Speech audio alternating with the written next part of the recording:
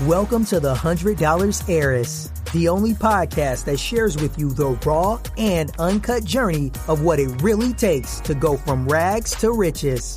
Prepare to learn how to transform your dream into your reality through hard work and tips that you won't receive anywhere else. So let's get into today's show.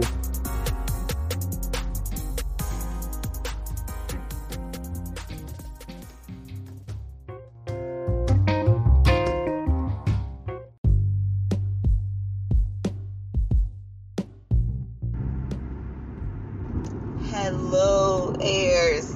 It's been a minute, but my last podcast, I told you I was taking a hiatus to work on my YouTube channel. I finished the series that I put on my podcast last year, my mom's memoir, The Artificial Tree. I did the videos to that memoir, and I had a wonderful response. People loved it.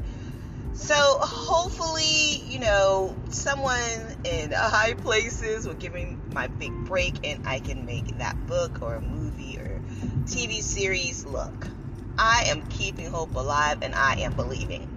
But I missed my podcast. I missed it. I enjoy talking more than I do videos. Like, I don't care to be on camera. I just want to talk and reach people, connect with people just by my voice, just by my stories. I don't need to be seen. And I think that's why I love podcasting so much. Though they say to really make it now in podcasting, you should have a visual effect. Well, I'm going to stick to just regular podcasting. I would love to be on a radio show. I know I don't have the broadcasting degrees and experience, but you never know what door will open when you believe in God, because He will open doors that you're not even qualified for, and no one can shut them. All right, so let me get off of that soapbox. I missed you guys so much, and I'm in the car. It's definitely been a minute since a car ride podcast, but I'm in the car on Tuesday, the day after Memorial Day. Excuse me. I was off yesterday. I worked during the weekend, and I'm driving to work. I'm feeling pretty good because this is my last 4 days at this job. I am at a school that I'm definitely underpaid. I can't say undervalued because they treat me so well, but they don't pay me well enough to pay my bills. And I'm sorry, but sometimes we have to just not put personal feelings in it when it comes to supporting our family, okay, and ourselves. You have to make enough money to support yourselves. You can't pay rent on feelings, okay?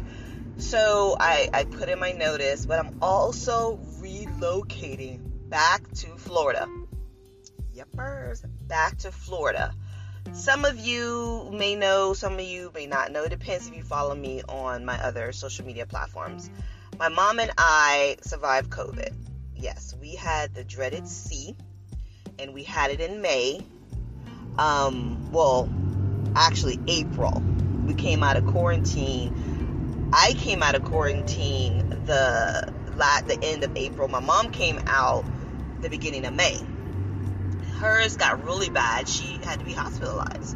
She had pneumonia. It was really bad.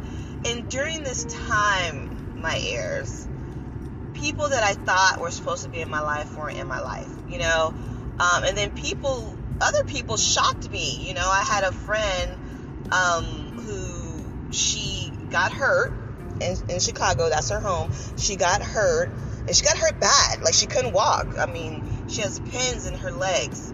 And this girl who now she's not even in Atlanta right now where I am, has her own issues going on. Lost her mom last year. She's been hit with a lot of things.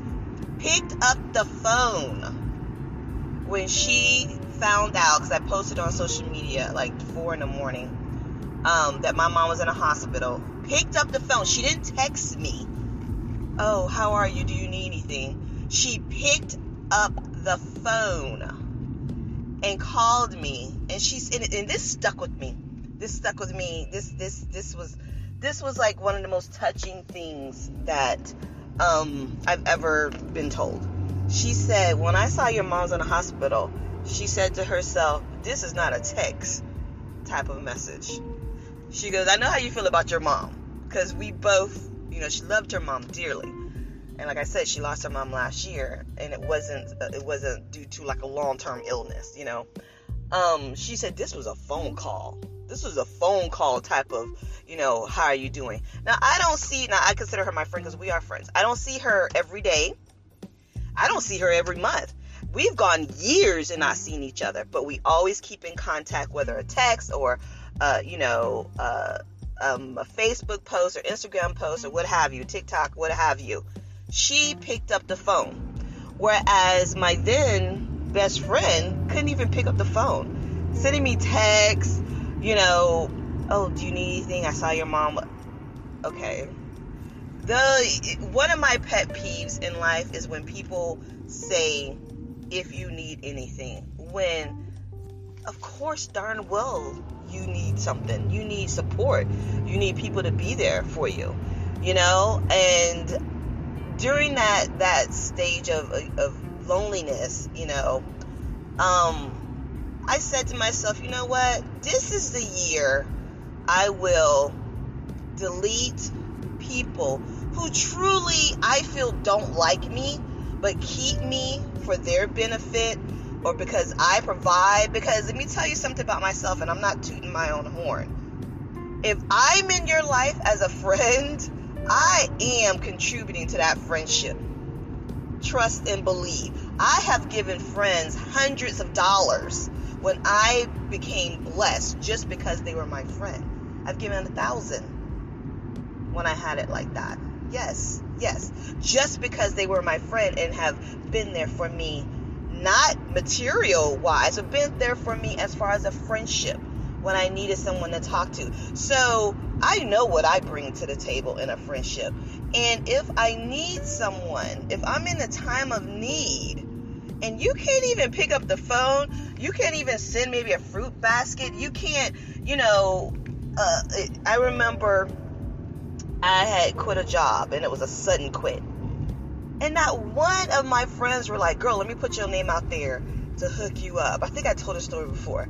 And that actually was a red flag, how people really felt about me, that I thought was my friends who really were like, girl. Because a friend is there when you need them without you asking, because they know what you need. No one's ever had to ask me if I know they needed a job to help them find a job, especially if I have connections or, to put their name out there. No one's ever had to ask me if I know they're struggling financially.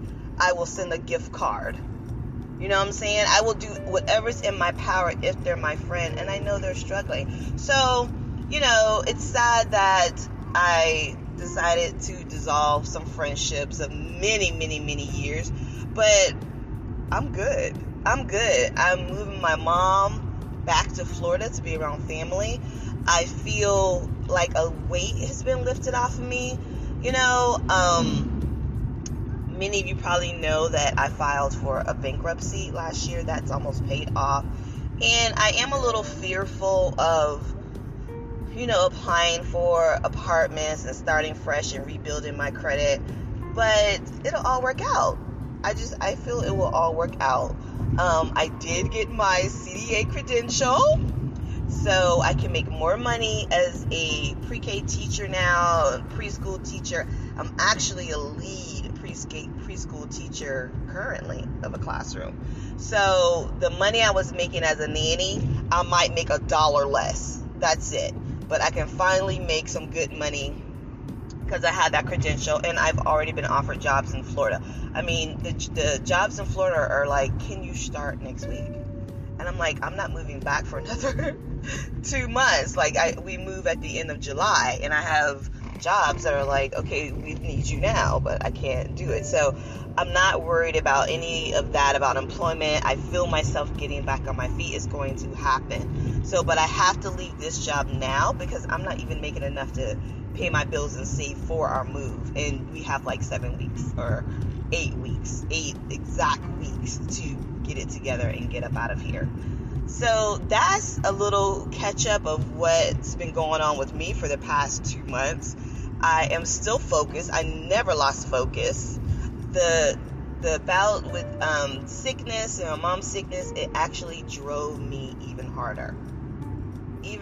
Like my focus even got stronger. Like I have to do these things now to put myself in positions where I'm not stressing about missing work, where I'm not stressing that, do I have a friend who's going to bring food to the house because I can barely move? And if you're thinking, well, you had COVID, maybe your friends, my mom had a friend drop off stuff outside the door. Okay? You ever heard of that saying, where there's a will, there's a way? Well, that's how I feel. Where there's a will, if you want to do something, if you really want to do something, you will find a way to do it.